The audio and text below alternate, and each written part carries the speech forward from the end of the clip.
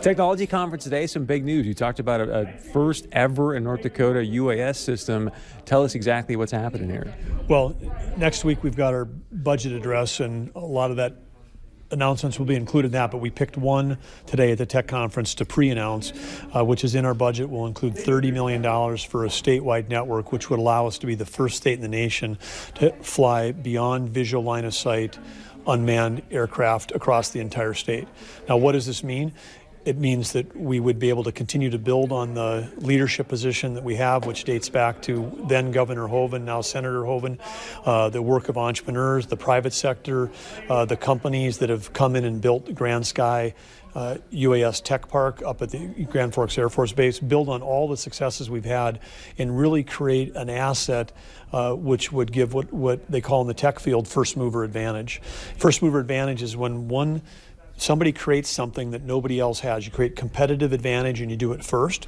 Then all of the people want to synergistically move to work in that location, support that location, try to make it happen. And this is one of the areas in our state. We don't have a lot of them. This is one area where we can create a first mover advantage by having a statewide beyond visual line of sight network. It'd be very exciting. Great from a futuristic standpoint. Everybody I talk to that's in the legislature, they go, hey, Chris, budget's going to be the number one thing. So where did we come up with the $30 million to fund this? Well, you get to find that out next week, but we've, along with everybody else, but we've been smart about trying to figure out ways to save money, harvest money through efficiencies, invest it back in places like this where we can have, gain an advantage, attract technology companies, help the technology companies we have build their businesses even faster. So it's an exciting time for North Dakota when we can invest in things that really give us a competitive advantage. So this will be your executive budget. I'm curious if you've kind of floated this idea by some legislators, what kind of feedback you're getting, one, and number two, any chance to go, hey, sounds good, but we don't have the money for this? Well, everybody's going to, every legislator will have an opportunity to have their opinion about where the priorities are. We'll make our case next week, and then the legislative process will begin. But I think that you're going to see a broad set of support from the private sector, from national players, local entrepreneurs. I mean, this is an exciting idea that will capture a lot of attention. And part of the reason we made the pre-announcement today is because we think it's catalytic. When you make an announcement like this, others will come forward. And as we try to build out communication networks in our state, whether it's state radio, whether it's just better cell coverage across the whole state, whether it's broadband to reach every school and every community, all these things can be synergistic, because if we've got strong bandwidth, strong broadband, that all becomes an essential element that allows us to be able to have this kind of a statewide network for UAS. So I might be missing something here, but when I hear this, I go, hey, sounds great, but we already have 30,000 jobs we can't fill. This sounds like a lot more jobs to me. How do we solve this workforce problem? How are you going to recruit the right people to fulfill these jobs? Well, that's another big piece of what we have to talk about, because with all the jobs we have, the gating factor on our economic growth is being able to fill the jobs, and this is one of the industries that's growing very fast. But this is the kind of thing that would attract people to move to North Dakota. This is the kind of thing where you might have a company that's already here, like a Harris Technology or a General Atomic up at Grand Sky. They might say, hey, we're going to move another hundreds of people here because this is the place we want to do all of our testing. And so I think it's going to be one of the catalysts can help net in-migration, actually potentially help us with our workforce issue. 2 years in, you seem like you really enjoy doing this. What are two or three, how do I frame it? 2 or 3 of the accomplishments for our state that you're most proud of? Well, I think one of the things that I want to say on that thing is, yeah, we are really enjoying it and grateful to serve every day. First Lady Catherine Helga's amazingly courageous in what she's tackling with her initiative around trying to eliminate the shame and stigma around addiction, and her personal courage.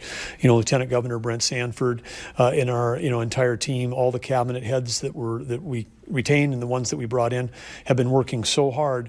And the thing that we're really, focusing on is, how to, improve lives, how to empower people, and how to inspire success. Those are the 6 words. And we come to work every day and do that. And we've got a lot of little things that we feel we're pushing the envelope on that. And I think one of the things at the budget address, we want to try to change culture, because the culture historically in government is if you get a bigger budget, you're a winner. You get a smaller budget, well, you're not a winner. You'd be something other than a winner. And so what we want to change that that because we've got plenty of cases in our state where we ramped budgets up huge in 2012, 2014, didn't necessarily lead to better outcomes.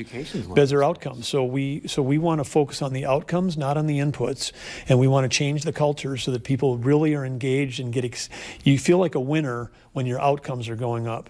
So any particular outcomes that you go, gosh, Chris, that outcome I'm really proud of? Well, I think we've got some outcomes that have been going the wrong way in our state. I mean, when we take a look at deaths by overdose, there's an outcome that you'd love to have that be zero, but it's been going the wrong way. So we come to work every day. Vision zero. We'd like to have zero, traffic deaths, and people might say that's impossible. I would just ask them how many traffic deaths would you like to have in your family or in your company or in your small town? And the answer is going to be zero. So we got some outcomes that aren't necessarily going the way we want them to, but we've built in programs and, start changing culture, change attitudes, change processes, and we'll start to see progress on these. Any other hints or surprises you can give us about next week's budget address? No, our team is working hard. We'll be working all through this weekend, putting the finishing touches on the budget and the budget address. But I would just say with the 55 strategic reviews we did last year, there's probably been more time put into this than ever before, more thought put into it. And because we really believe that strategy should drive budget as opposed to budget drive strategy. And states notoriously do budgeting in silos when the things that we're talking about, whether it's take addiction or take education or take the well-being of someone under 6 years of age, that kids under 6 might touch 20 agencies, but we budget them individually. It's like a spreadsheet where we got the columns, but we don't have the rows. So we're trying to chip away at the processes that would allow us to have a better look across these things that really affect people that aren't that affect their lives but aren't related to a single agency. But I would say we got a lot more work to do than we have a lot more work to do ahead of us than we have behind us. So we're just keep chipping away at it. But it's about improving organizational performance and improving the delivery of services is about continuous improvement. And so that's also what we have to bring. We have to get better at it every day. Thank you, Governor. Appreciate it very much. Thank you.